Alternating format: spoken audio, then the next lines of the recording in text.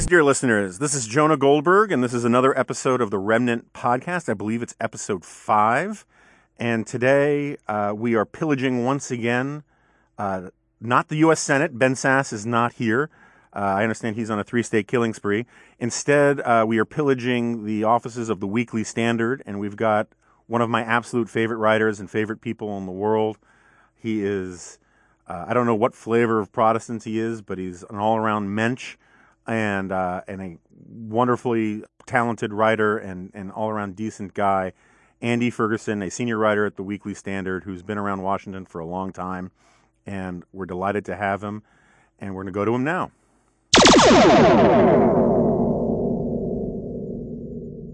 We have with us my friend and one of my odd heroes, Andy Ferguson from the Weekly Standard and other places. It's Andy, so odd about me being a hero.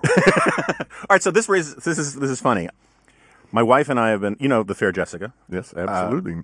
We have been toying with this regular feature of questions my wife wants to ask you. And so the first one we came up with was for Steve Hayes, and it was something on the lines of, how difficult is it to be interviewed by somebody so good looking?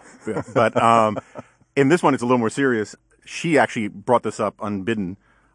She wanted me to ask you, why is it that everybody loves you? Obvious answer, lovability. On the lovability index, I'm like an 11, I think. Well, but no, it's a strange. I mean, it's a strange thing, right? So, Steve, who I promise will not be a regular theme throughout this podcast. No, it's fine. He's my boss. I'm happy to. Well, I do have a question later about that, but Steve, when he does his talks about journalism and stuff, he says that he built his entire career model around Fred Barnes. Yeah. And I wouldn't say that I built my career model around you. If I did, I failed at it. But you're one of the few guys, when people have asked me, so what route do you want to take? And even though you write sort of different stuff, you've been a profile writer for a long time and all that kind of stuff, you're one of the only guys who has completely not sold out in any discernible way, right? I mean, I am having such a good time. I'd love to be complimented like that. Actually, there are a lot of people who don't like me, and a lot of people who I tend to avoid. Usually people I've written about. Like the guys from the New Republic in the 1990s? Yeah. Although I saw Andrew Sullivan the other night, and we were cordial. But yeah, I mean, those guys, yeah. And, sometimes they get really, really mean about it, and they go to your bosses or they try and get you fired and stuff like that. Who is, you're allowed to disclose who has tried to get you fired? Bill Moyers. Oh, good. Yeah. Yeah. That's a badge of honor. Yeah, right. In fact, my first book was a collection of magazine articles, and I wanted to, he had written a letter to the New Republic about an article I'd written insulting him, and he took out a double truck ad, a 2-page ad in the New Republic to rebut my article. And one of the lines was, the last line was, if he were a gentleman, I would take him to a duel. I would challenge him to a duel. And I thought that was so great because it's like such a double whammy. If he were a gentleman, I would kill him, right. But he's not even worth killing. And so I wanted to put that on the front of the book, Bill Moyers, and for some reason they thought that was too perverse. It sort of reminds me, I use this in speeches all the time when I get some generous introduction. I always say, as a matter of personal privilege, I'm kind of ruining this for all my future speeches, but I always point out that when the LA Times picked me up as a columnist, Barbra Streisand publicly canceled her subscription in protest. Which, is so real. That is a badge of honor right there. Well, I got introduced the other night for something by Grover Norquist, who I've known for 30 years. And the entirety of Grover's introduction went, our next speaker is Andrew Ferguson, who once wrote a book about Abraham Lincoln, who is responsible for the first income tax and the estate tax, both of which we will be eliminating by the end of the year. Here's Andy. Thanks, Grover. I'm touched. Well, the one thing you have to say about Grover, whether you love him or hate him, wherever you come down on him, he stays true to character. Absolutely. Absolutely. I don't think I've ever seen him out of character. My dad used to sometimes compare him to Vladimir Lenin, who had nothing in his house that would distract him from the revolutionary struggle. Right. Well, now he's got kids, so there's nothing true. that distracts you from the revolutionary struggle. Like, Yeah. Now he has extra dependent tax write-offs. yes, he would think of them, sure. So you, as far as I could tell, I was talking to my minion Jack earlier. As far as I could tell, you don't really ever use you don't use labels a lot when it comes to political philosophy stuff, right? Yeah, I don't. A, why is that? And B, if you had to label yourself, what would you label yourself as? The second question first. I'm just a conservative. I mean, I no neo, paleo, or conservative or anything like that. So that's all I call myself, as ambiguous as that may be these days. Sure. But it's interesting observation about that. I really do kind of try and stay away from, liberals do this, or, conservatives should do this, or I don't think I ever used the term the left, for example, which strikes me as depersonalizing and just too blunt to really make any kind of argument with. So this sounds awfully namby-pamby, but I think it's better if for the reader, I mean, you have a better chance of seducing the reader if you don't all of a sudden set things up in opposition to each other. Mm-hmm. And instead try and, bring them along, jolly them along as far as you can. And then, when you have to lower the boom. Say nice doggy until you can find a rock. Yeah, right. So anyway, I've always avoided that. I worked for a while at Bloomberg News and wrote a column there. And Bloomberg had a rule. It was run by this very, very intense man named Matt Winkler. And Winkler, who used to be at the Wall Street Journal, and Winkler laid down a law that no one could use the term liberal or conservative in copy, even the opinion columnists like me. So if I would refer to AEI or something, I would have to say the identifier would have to be pro-free market AEI or anti-regulation AEI or something like that. And I thought that was really a great, great rule, but it was totally ineffectual because then, as now, Bloomberg runs some of the most blatantly biased news coverage in the world. So, not using the labels didn't seem to have much effect. Yeah, I'm a little more, I mean, not necessarily for how you do things or for what you write, but as a general proposition, I'm more pro-label because the whole idea that labels don't matter is another way of saying that words don't matter, And you can go too far with the sort of reifying thing that you're talking about and making people into abstractions. I agree with that. But now it kind of reminds me, when I started the LA Times column, there was, I will not reveal his name, but the chief copy editor hated it whenever writers used the word American because he was from Canada. And so he always tried to change. So he's not a real American. Exactly. Yeah. And he would always try to change American to United States. And it got to the point of parody where I was like, you do know that no one uses the phrase anti-United Statesism, right? I mean, like sometimes the word is the word because that's what people use as the word, right? Yeah, it's also, it's a terrible adjective, Right. He's a United Statesian. Truth, justice, in the United States way. Right. So, also I have to, one other thing what you said about labels, this isn't quite to your point, but a friend of mine told me a great story about when George H.W. Bush was running for president in 79 and 80 against Reagan, and he was working for him, and he said, we've really got to figure out what you want to call yourself. Are you sort of a liberal Republican, Cold War Republican? He said, labels are for cans. And he said, once he said that, I knew I was in the presence of a liberal Republican. That's funny because whenever I talk about the no label stuff, I always say, look, if you think labels are utterly meaningless, go home tonight and remove all the labels from your canned goods and cleaning supplies and then let nature take its course. Right. They have some utility. Are there any conservatives who say, oh, I don't want to be labeled?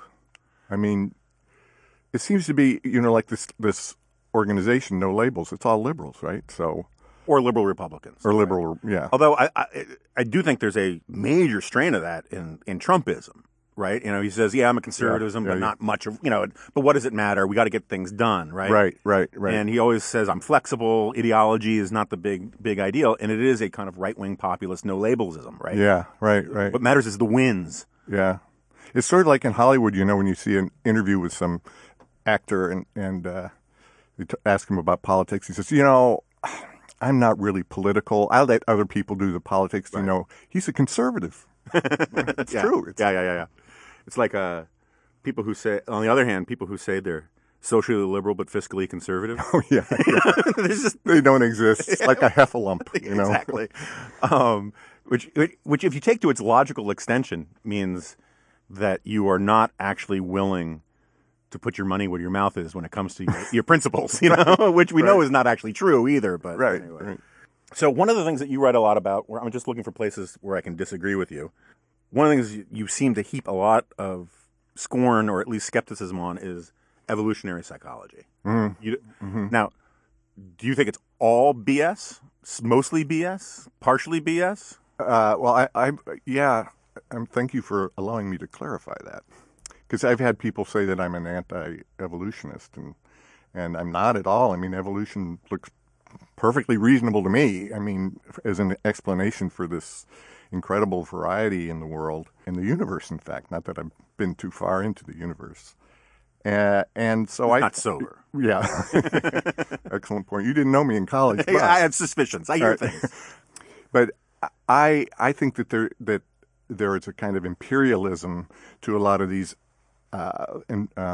evolutionary psychologists in which they try and apply the reasoning and the mechanisms of sort of Darwinian natural selection to parts of life that really aren't receptive to it, particularly about human beings and why human beings do what they do, and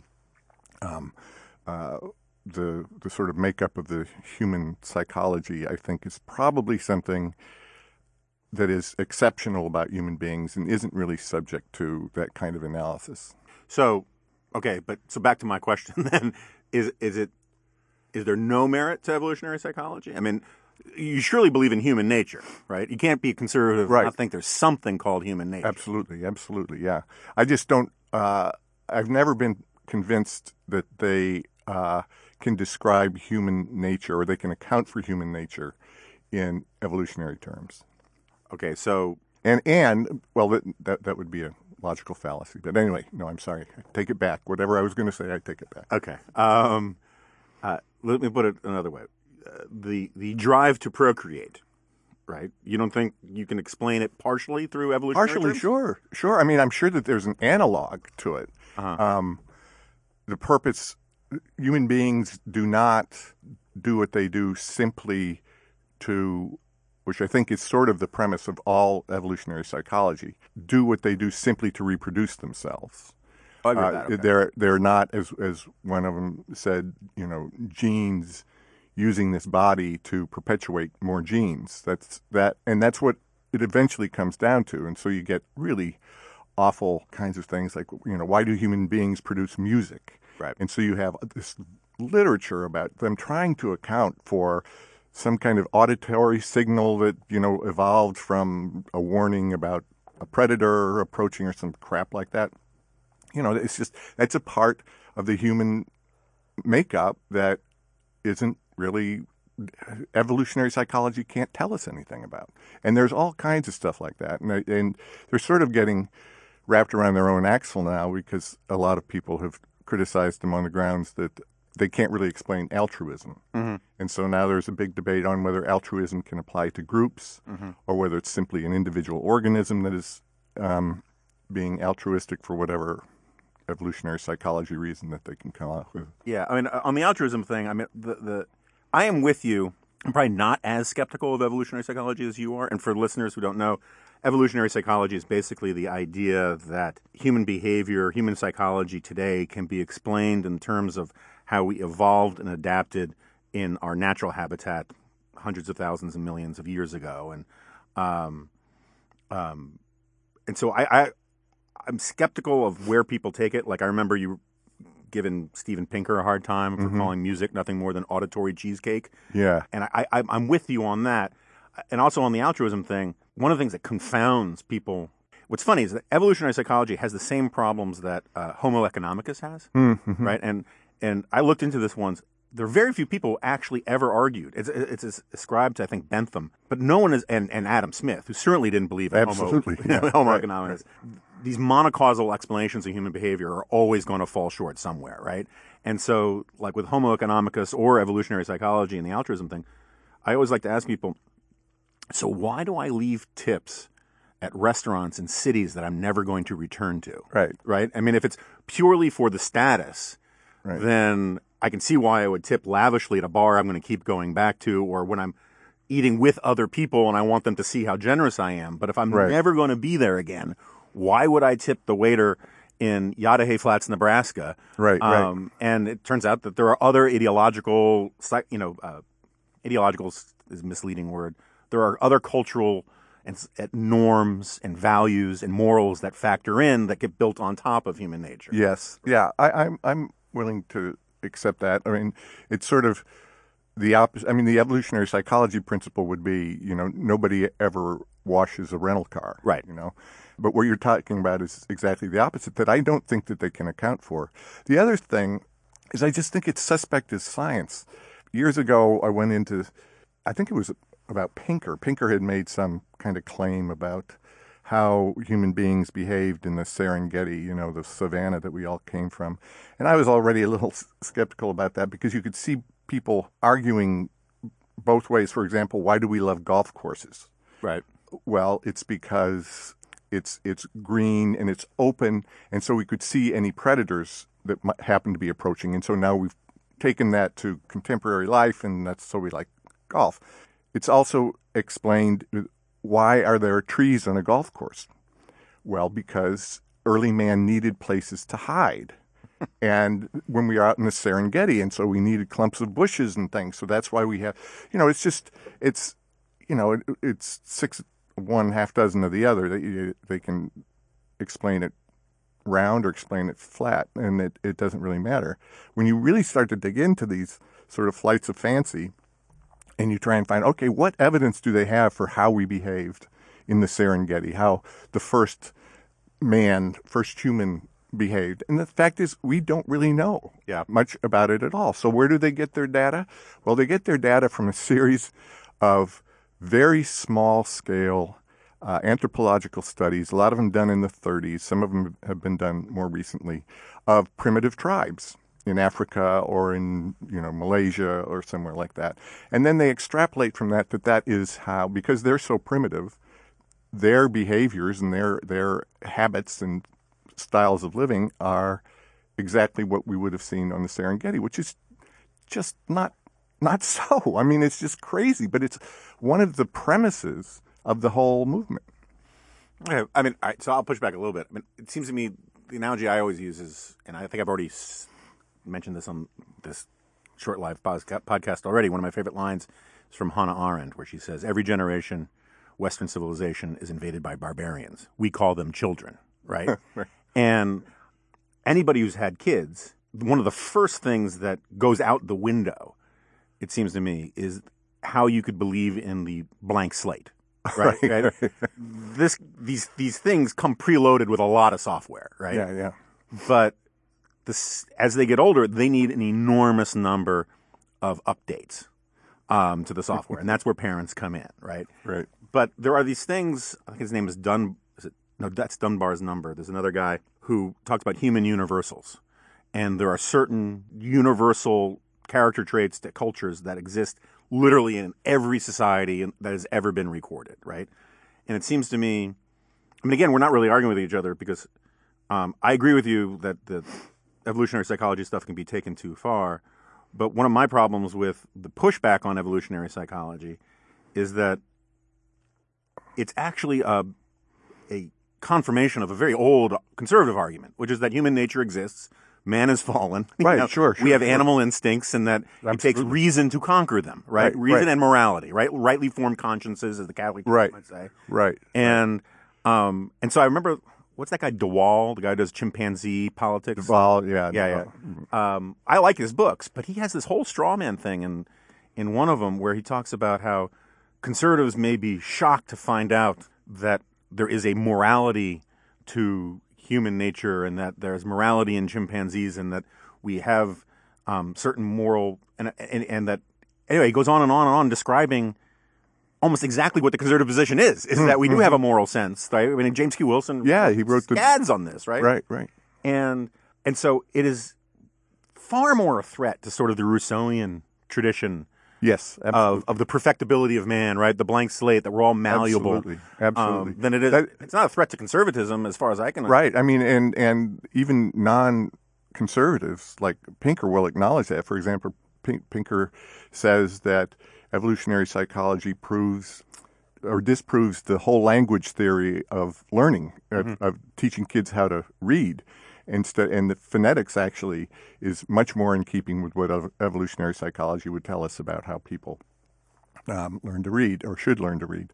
And I'm glad that there's overlap and people can take refuge in evolutionary psychology when they get assaulted for believing in human nature.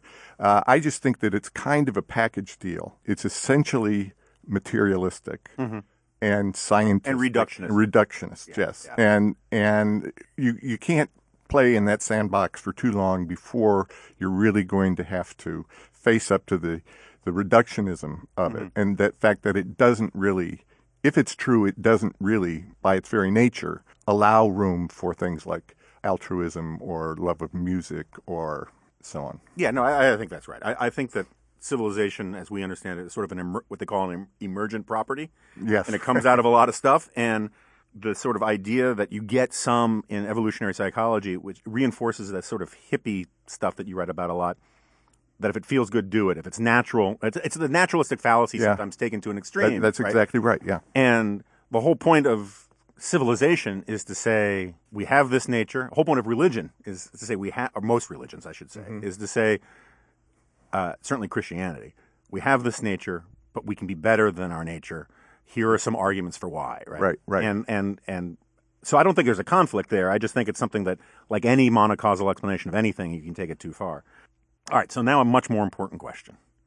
More important than what is human nature. Yes, and why are we here and all that. Okay. Is there any such thing, this is a quiz, like, so, Hugh Hewitt on his radio show, he will ask people whether or not Alger Hiss was guilty. Or when is it the Rosenbergs or Alger Hiss? Hiss, yeah. And I'm a little worried about the Scottsboro boys, to tell you. Fair. We can get into that. Is there any such thing as a vodka martini? No. Oh, my God. I just had this argument the other day. No. Okay. Short answer, no. Okay. Because this to me, I think, is going to be a new line in the sand question on this podcast. For listeners who don't know, why don't you explain for people who the uninitiated? Well, a martini is made with gin. That's how you describe it. If there's vodka in it, it's not a martini. Although one thing I did, speaking of the Bushes again, the Bushes ancestral cocktail is a martini. They call it a martini, but I think they call it a victory martini because Prescott Bush invented it on VE Day or something like this.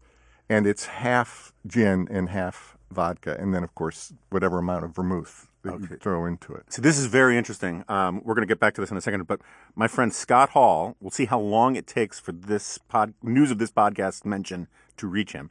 He's a fundraiser for Hillsdale College, and he's a good friend of mine.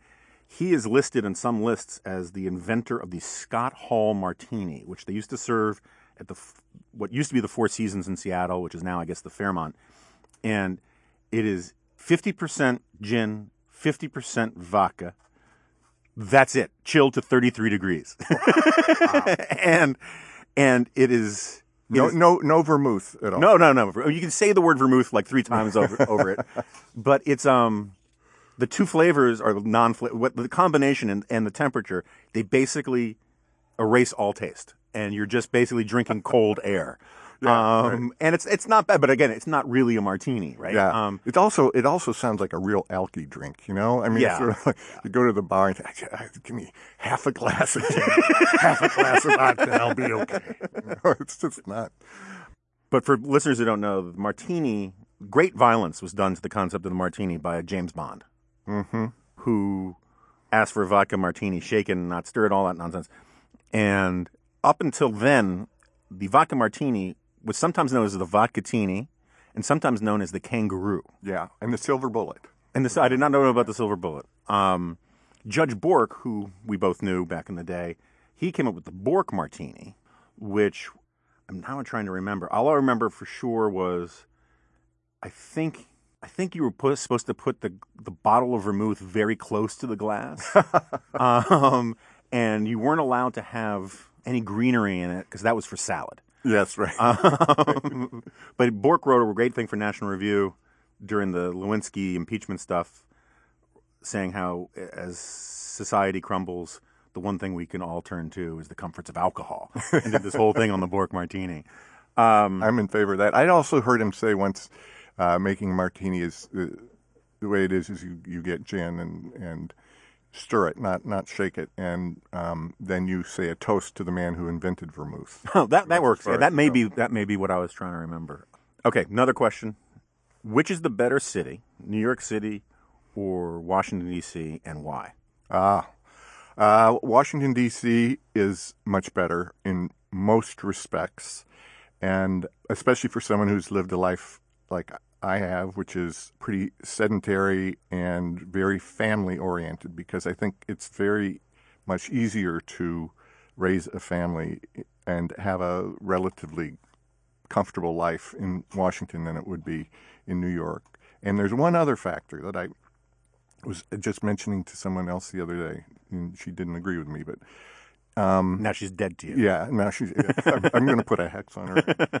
So Washington, weirdly enough, for people like us, is by far the most hospitable city in probably the world. Yeah. But you go to Chicago and there aren't very many people who think like us. There may be people who are conservatively inclined, but they're not obsessed with things the way we are in Washington, who actually care about politics, care about cultural things in terms of conservatism. But because the American people keep sending Republicans to Washington, they have to be tolerated here.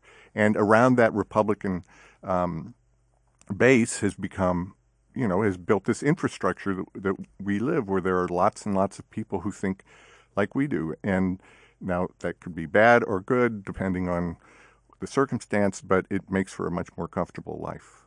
Right. And also, if you're inclined to have these kinds of conversations about things, right, it's just hard to find. Like, you can sit down at a bar here and have the odds of you being able to have an interesting conversation with the person next to you about the stuff. I'm not saying an interesting conversation in the global sense, right? Absolutely. I mean, if you're fascinated with sports, there's basically no bar in the country you couldn't sit at and have a good conversation. Or if you're fascinated with Wall Street, much better to be in New York. But if you care about sort of politics and even philosophy and all that kind of stuff, just the odds of you having an interesting or at least a useful conversation with somebody is much greater here. Now, if I were a gearhead or, a guy really into cars, I wouldn't like living here. Right. But like when I first moved to Washington in the 90s, I was I know you know the type, I was one of these jerks who would complain about how Washington stinks compared to New York, right? And, I'm not going to stay here, I'm going back, blah, blah, blah, blah, blah. And I ended up changing my mind for exactly the reasons that you have, right? That this is, once you get some of your oats out of you and once you are looking at settling down and living a professional life and having a family and all that, it's just a better place to live. New York is one of the greatest cities in the world if you're young and poor or old and rich. Yeah. But anything in the middle really is tough. Right. But one of the things I thought was sort of fascinating is, because as you know, this is a recurring theme in a lot of, like the Washingtonian, every few years will have some piece about New York versus D.C., whatever.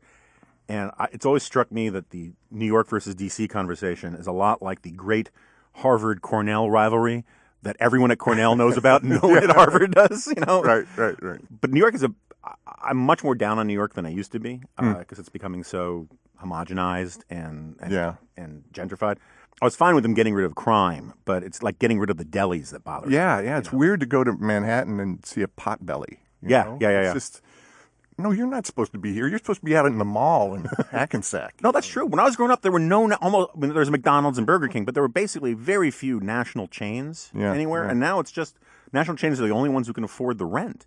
Oh, yeah. And it's really depressing how it feels like it's the mallification of New York. And again, I'm glad they got rid of the razor blade wielding tranny hookers from Times Square.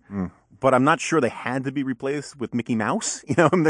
Somebody told me, and this may just be conservative wishful thinking, because everybody's conservative wants Bill Blasio to fall on his face in the city to go down the toilet so Rudy Giuliani or somebody can come and rescue it with good conservative policies. But somebody told me the other day that the squeegee men are back. I haven't seen them because I haven't driven in the city in a while, but homelessness is just through the roof in the city. I mean, it's unbelievable. Here, too. Yeah. It feels worse in New York, but that may be because most of my trips to New York now are through Penn Station. Yeah. And that's just, I mean, it might as well be a train yard in 1890s San Francisco. I mean, just there's hobos everywhere kind of thing, Wow. Okay. I'm going to skip my question of what your opinion of Bigfoot erotica is. Because we know, I mean, people know that that's a sideline of yours, but, we don't. I guess I got to... It's soft erotica. I don't want to be accused of having any of that raunchy stuff. It's actually, it's if you go to Amazon and you search for Bigfoot erotica, pages and pages and pages. How do you know this? How did you discover it? Let me ask that. It was late at night. I don't know. I don't remember now. I wouldn't remember either. Yeah. Let's just say mistakes were made.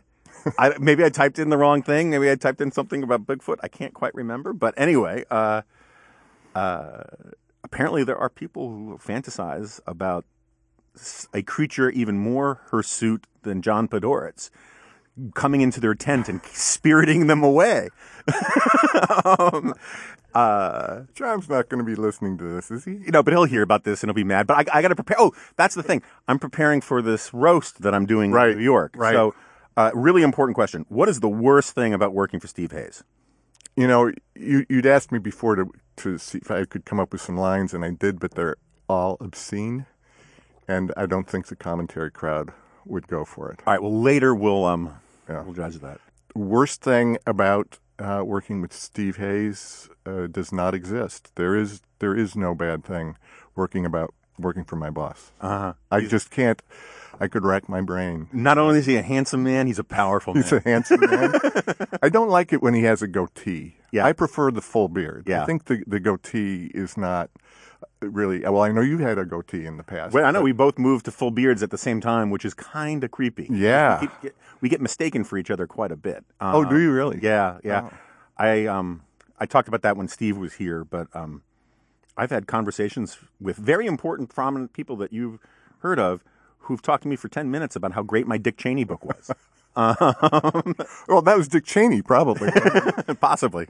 Yeah, I used to get confused with Andrew Sullivan all the time just because of the name, not because we look alike. Oh, I get confused for Jeffrey Goldberg a lot with those lines, right? He gets a lot of my anti-Semitic email, and I get a lot of his. So you share your anti-Semites? Every now and then, yeah. Every now and then we'll forward it. Do you remember that guy? He's out in Milwaukee. All right, so you've known John Podhoretz is the host of this thing. Yeah. Okay, so you can tell tales out of school about John. The hirsute John Podhoretz? Is that the word you used? That was the word I used, yeah. Wow. I would never have the nerve to do that. But partially that's because I work for him, too. Well, there's a running gag on the podcast I do with John, because we did Harry Shave as one of our products that we would sell. Yeah. And I would make these continuing jokes about how it's the best razor possible for shaving John Podhoretz's back. John's going to be pissed at me, but, Well, if he's already heard it, then he's already heard it. Yeah. Right? So it doesn't matter. But there's some jokes you don't want revisited. Yes, I guess that's true. Yeah, once on a podcast is enough, because that's for infinity anyway. Right? That's right. Never go away. It's going out. One day aliens will discover it like our television signals. Yes. And assume our civilization is built around these things. The thing about John is, and now this is all going to sound... even more obsequious? Yeah, ridiculous. So maybe I won't say it. But if feel sorry for people who only know him from his Twitter feed, which is very good and very funny and all that stuff. But he's a very sweet guy. I mean, he probably wouldn't like that either, to hear that. But he is. He's just a wonderful, sweet guy with a huge heart. And but I guess Twitter just sort of brings out things. Well, Twitter's terrible. I mean, I'm on Twitter too, and it's. You don't seem to do as much of it, though. John loses his temper more easily than I do. Yeah. Which is not to say that I don't lose my temper, and you're just a lurker on Twitter, right? You don't. Yeah. I go on. But I've seen the finest minds of my generation destroyed by Twitter. Allen Ginsberg wrote that. All right. So this raises another question I actually legitimately wanted to ask. So you don't go on. You go on Twitter, but you don't use it, which is sort of the equivalent of watching TV but not going on. And you don't go on TV. Right, I mean, very rarely. Not very much. Was this a conscious decision from the beginning? Well, I'll tell you, this story might overemphasize the kind of revelatory nature of what hit me. But I was once on Hardball when I used to do a lot of TV, and it was during the Clinton years. And as I recall it, some new crisis of the century revelation had happened. I think it might have been during the Lewinsky scandal. And, you go on that set with Matthews and you kind of have to wear a smock because he's spraying everywhere and it's just unpleasant. I thought about bringing sunglasses one time, but just but anyway, so he's blathering away and spraying every which way and he says, "Okay, so Ferguson, what is Mrs. Clinton going to think about that?" Whatever this revelation was. And my mind, which doesn't usually work very quickly assessed the situation, said, if I say the obvious, which is I have no fucking idea. Yeah. I've never even laid eyes on the woman, which I hadn't to that point, I think. Then I'm never coming back. Yeah. On the other hand, I really do have no fucking idea of what Mrs. Clinton would think about this. So I said, I chose my career over. And I said, well, Chris, what I'm hearing is, and then went on to some, she's upset or something like that. But afterwards I felt dirty. I want to take a shower, not just because I was covered in his, expectorant. Effluvia. Yeah. But just because I'm like, shit, I don't want to do this for a living. This is not. Yeah. And so that sounds kind of high-minded, and I'm.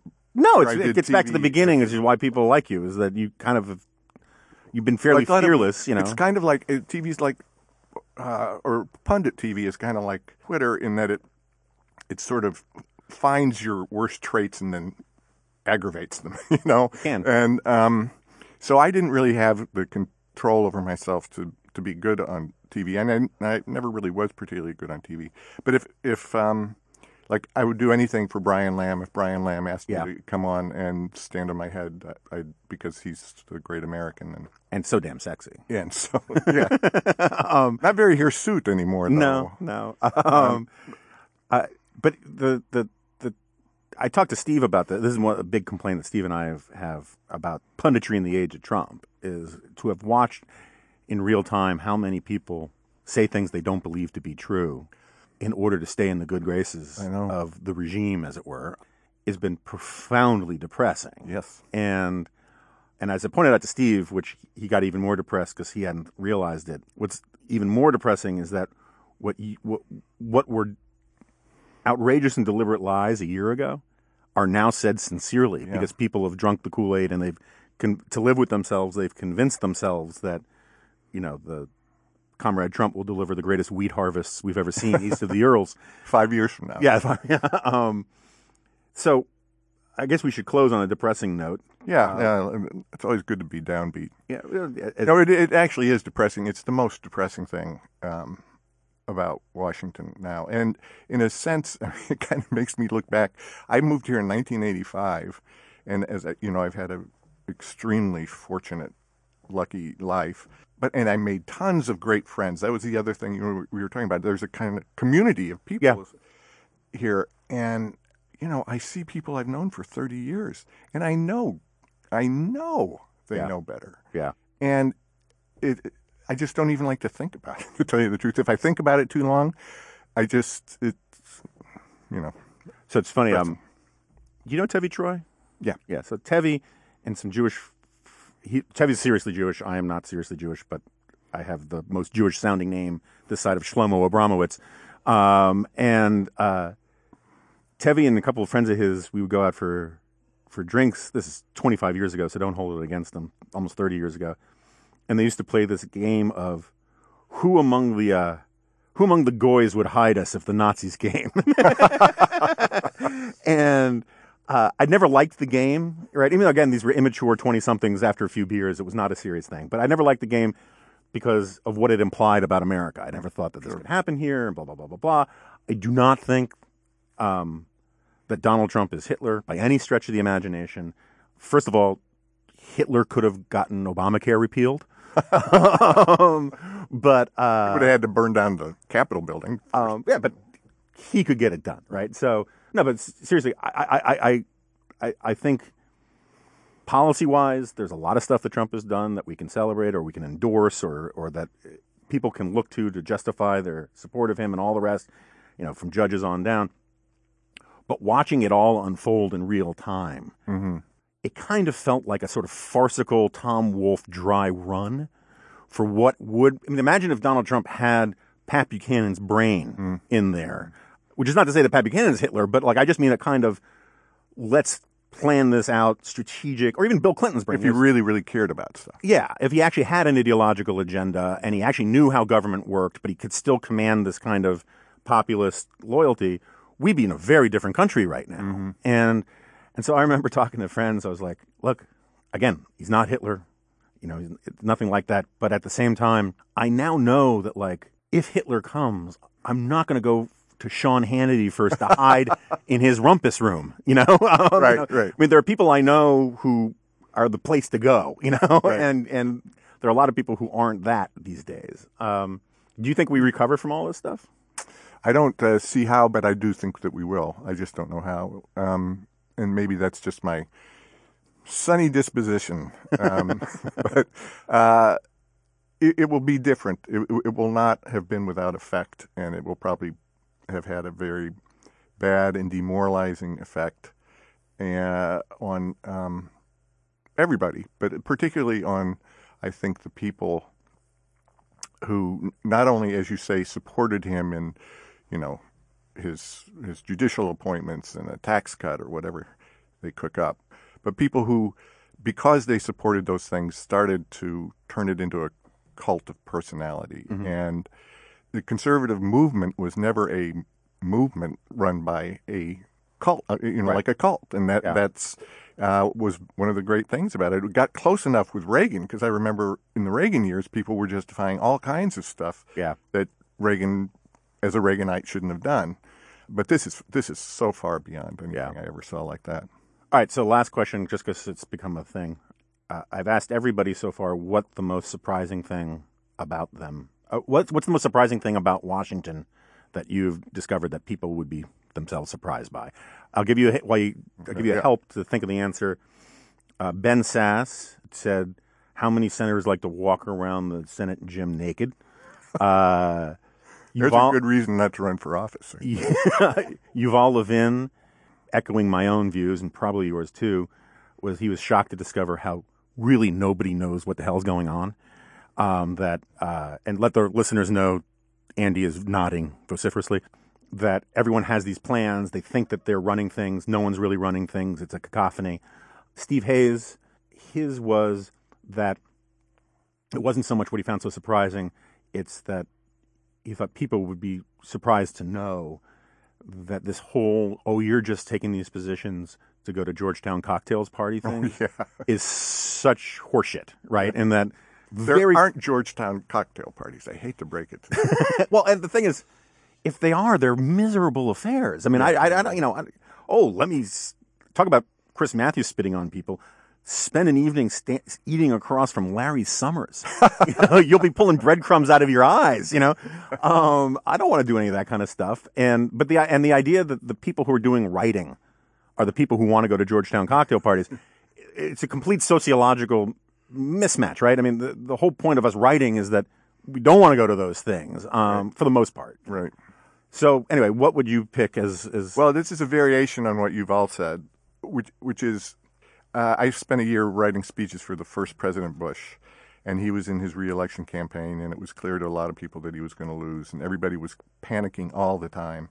And all of a sudden I get a call where he has to give this big healthcare speech, and we have to talk about our healthcare plan. And I said, we don't have a healthcare. That's one of the reasons he's in so much trouble. He goes, no, call over to HHS. They'll have some stuff, and do that, and we'll do the speech based around that. So I became the author of the Bush healthcare. Now, I could barely find my way to the doctor's office, much less design a new healthcare system. But that's not really an extreme thing, and it wasn't peculiar to that very panicky, confused campaign. I mean, this is going on all the time. People are flying by the seat of their pants and making stuff up on the go, and that's one of the great arguments against big government. That's right. Yeah, or certainly powerful government. Yeah. Right. All right, well, Andy, this was great. Delighted to have you here. Thank you for having me. I will look forward to the more truthful answers about what a horrible person Steve Hayes is once the microphones go off. And thanks for being you. Anytime.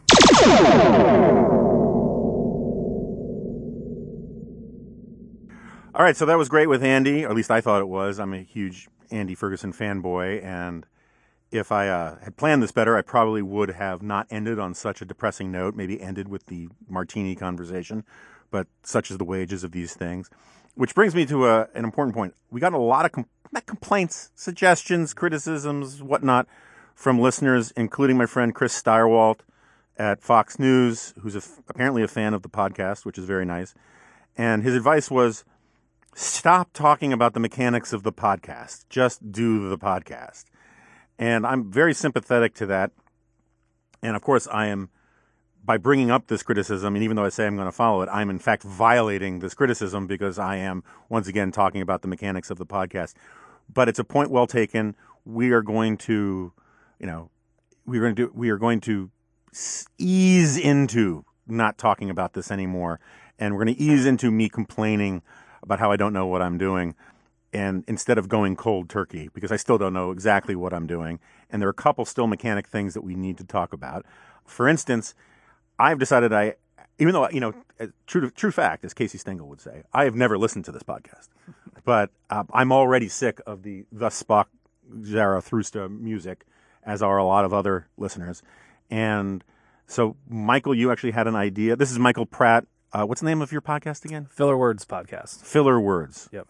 And you had an idea how we can solve this problem without violating the great National Review rule of not spending too much money. Well, we're sure that there are lots of talented listeners out there who would love to have their original music, originally composed, originally recorded music, featured as the soundtrack for the podcast. And so if you are one of those people, we've set up an email account, theremnantpod@gmail.com, and submit your MP3s to us, and we'll take a look at them, and hopefully next week have one on the show. And we will give you, if we end up using yours, we will give you glorious credit. Yes. You can put it on your CV, or you can have a tattoo, or whatever it is you want to celebrate it. And that way we'll get something original and fun out there for that. And also you should use this, theremnantpod@gmail.com, for comments, suggestions, criticism, information about wire transfers to my account. Mm-hmm. If you want to advertise, you should send me those emails as well. This is probably the last podcast without advertising segments on it. There's much work being done. I am hoping that some of my favorite brown liquors will advertise on this podcast. I actually got an email from one of the guys in advertising at National Review asking me about would I be, as a journalist, comfortable promoting certain products, and he was reaching out to some of the various single malt Scotch people. Nice. And so I made it very clear that I welcome all advertisers, but I could not, in good faith, plug things like Lagavulin, Mm-hmm. which is one of the more popular single malts, because I don't like the peaty stuff. Yeah. And and Lagavulin and those kinds of things, they taste to me like you took your lawnmower bag and made tea out of it. I don't like it. I like the sweeter ones, the sherry cask finish or the port finish, things like Balvenie, the La Santa and Quinta Ruban things. And so So are you bourbon too? Or? I'm not a bourbon guy. Oh, wow. I mean, I'm trying to like bourbon more, in part because whenever I say I don't like bourbon on Twitter, people get very mad at me, and they basically say I don't like America. I can understand that. The bourbon bots. Yeah. And people don't realize that Kentucky actually is like a mini Russia, and it's set up these bots to defend bourbon at all costs. I do like some bourbons more than others, and I'm perfectly willing to try. So if there's a bourbon company out there that wants to seduce me into the world of bourbon, by all means, get in touch. Send us a box of that. Yeah, several boxes. This has been a very alcoholic podcast. Well, look, I mean, there was a lot of restraint between me and Andy. We only talked about cocktails as much as we did. All right, so those are the two things. If you've got questions, comments, the Remnant Podcast at gmail.com. And The Remnant Pod. The Remnant Pod, at gmail.com. Oh, also, Jack pointed out to me that this is actually the 6th episode of this podcast. So I just flagrantly, it was fake news at the beginning of this when I said it was the 5th. I apologize in advance. I know that this cost you a lot of time. How was your Halloween, guys? It was for me. It was very uneventful. We both worked late, last night, so there wasn't. We tried to dress the dog up. He wasn't really into that. When you say we both, you mean your significant other? Yes, my wife and I. Okay, yeah. Not Jack and I. Yeah. Tell me more. I was wondering, is this some sort of Kevin Spacey thing going on here? No comment. And people, if you've ever seen the episode of Friends where Phoebe gets a bad cold, and all of a sudden people like her singing because it's all bluesy and hoarse and deep and that kind of thing. Jack has a cold, and I have actually told him earlier today that he should try and keep it because I like his voice so much better now. How was your Halloween, Jack? It was a great Halloween. I went to the Exorcist steps in Georgetown to finish reading The Exorcist at the location where its climax takes place. And while I was doing that, I took pictures for the various people who came there on Halloween, staged a dramatic reading of the climax for a pair of people who asked me to do that, told either a priest or someone dressed as a priest to be careful going down the stairs, and discussed movie trivia with some interested guy who walked by. It was really the best place to be on Halloween in D.C. is the Exorcist steps. I'll tell you, when it turns out that you're a serial killer years from now, I won't be able to say he was this quiet, normal guy. Darn it. So how long in total did you spend by yourself at the Exorcist steps? Well, it took me... I got to the steps with about 30 pages left in the book. Uh-huh. So it didn't take me that long to finish the book. But after that, I just sort of hung out, I don't know, for like another hour. So I was probably there for an hour and a half total. Okay. Met some nice people. That's warded off some demons, I think. At what time did this process begin? Like 6:20. Okay. And I was there until like 8 or so. And you live in Capitol Hill. How'd you get home? I took a bus and then the metro. Okay. All right. So my Halloween, I'm just going to take a little more time to process that. My Halloween, longtime Twitter followers of mine and some corner followers of mine might know this, but the Goldbergs have dressed up as zombies every year for the last 5 or 6 years at least. And this zombie process has actually gotten my daughter really interested in theatrical makeup. And she actually did it as her 8th grade year-long class project, which was great. She learned, there's this wonderful makeup artist named Robert Rigler, and he actually did a little tutorial with her about how to do this stuff, and she can now make, pieces of glass protrude from your face, and she knows how to do the difference between she can make, it looks like bones come out of your skin from like fractures and stuff. It's really creepy stuff. And I have my beautiful little girl, and she just makes herself utterly disfigured. She knows how to do that zombie thing where it makes it look like your lips have been ripped off and you can see the full teeth. But anyway, so Lucy's had mono, which has been absolutely brutal.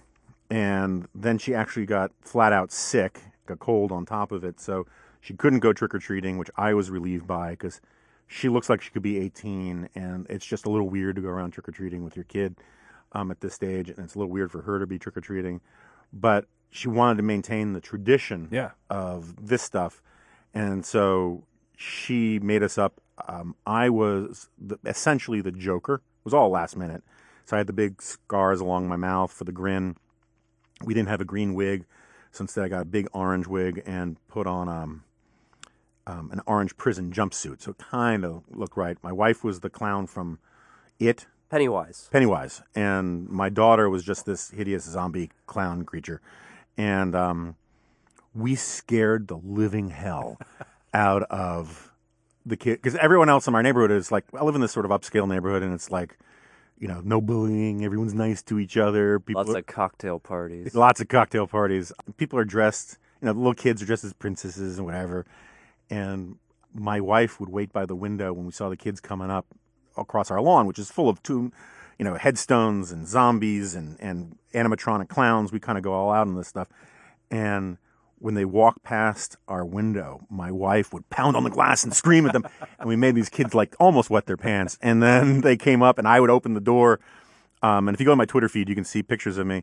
And I would take out my fake chainsaw and jump out on the patio. Brutal. So it was pretty cool. It was pretty cool. Sounds like your daughter is potentially going to become the next Dick Smith. He was the makeup artist in The Exorcist. Is that right? Yeah. So everything comes back to The Exorcist for you. Yeah, well, you mentioned on the Ricochet Glob Culture podcast yesterday that it was one of your favorite horror movies. It is. It's a great movie. And as you know, you've written about it and you've read what I've written about it for the book coming out. It's a much deeper movie than most normal horror movies. It really has a lot to do with the sort of the cultural trends of the 1970s, where there was this spirit of romanticism where people were rebelling against the rationality of the sort of scientific age and all of that kind of stuff, and the fact that it goes to Catholicism rather than some Rousseauian BS is kind of nice. But it's dark. Yeah, and there's more. This is too great a discussion to have here with the time we have left, but there's more of that kind of thing in the book itself. I bet. It was cut. Some of it was cut out of the movie for sensible reasons. As an alma mater of the best Catholic university in the district, the Catholic University of America, we used to try to co-opt. That's your only claim? is the best Catholic university in the district? Well, we would always just call it the Catholic University of America. Sort of like if Hugh Hewitt were here, he would say something about the Ohio State University. Yeah, right. Yeah, but I mean, you're basically making a shot at Georgetown because it's basically not Catholic anymore. Right. Yeah, right. And the author of The Exorcist was he died earlier this year, not by falling down those stairs, but he was very bitter about the turning of Georgetown away from Catholicism in his later years.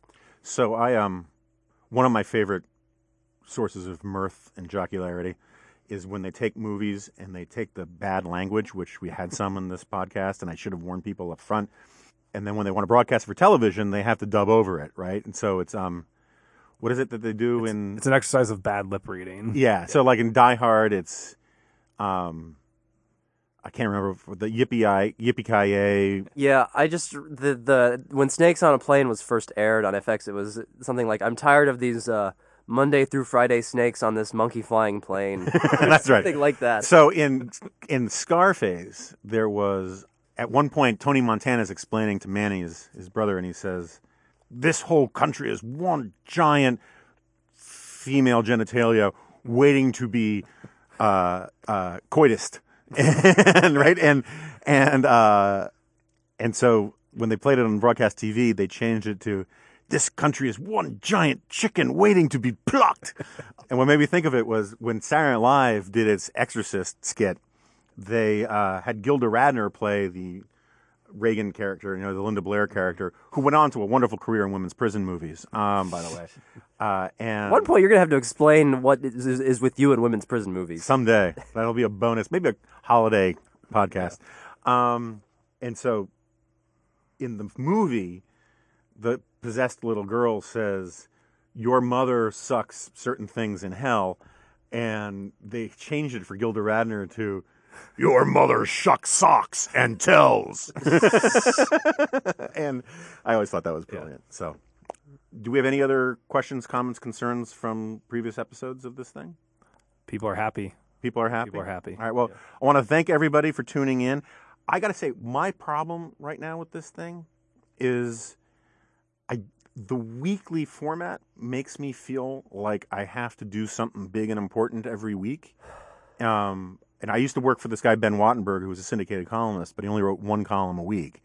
And the problem was every week he had to think of the one major issue that would settle the argument, for all time on something. And my dad, who was a newspaper editor, or newspaper syndicate editor, he always used to say that people who had the easiest time were the people who wrote every single day, because that way you could just write about whatever the hell you wanted, whatever got your juices flowing. And if there was something more important the next day, you wrote about it the next day. And this weekly format makes me feel like I'm supposed to come up with like this great guest or this great conversation every week. And I'm wondering if it might be easier down the road to sort of up the frequency, particularly if we can sell ads for it. Yeah. But I'm open to contrary points of view from listeners via email. That's what the Substandard does. It's called the Substandard because it's an inferior podcast to this one, by the way. Well, the funny thing is, so people don't know this, but the nickname for the Standard for 10, 15 years, my wife used to work in the orbit of the Standard. She didn't work at the Standard, but she sort of shared offices with those guys. And they all used to call the Weekly Standard the Substandard. I mean, that was the joke. And so I'm assuming that at least Last and Sunny know this, that they are they're being transgressive with an old joke about the Weekly Standard. At some point we should get at least Sunny or those guys on here and we can talk to them. I kind of do feel like, the Weekly Substandard it's sort of like where the warden of Shawshank Prison threatened to send Andy Dufresne if he talked back again, cast you down with the sodomites and pederasts or whatever it is. There's winding or railing and gnashing of teeth in the outer darkness. Man, it just keeps coming back to demons with me. I don't know what it is. Clearly. So anyway, that's all we got for this week, and thank you for tuning in. Please keep giving it reviews. Please, if you've never listened to it before, subscribe. It kind of matters. And we'll see you here next week. Same bat time, same bat channel.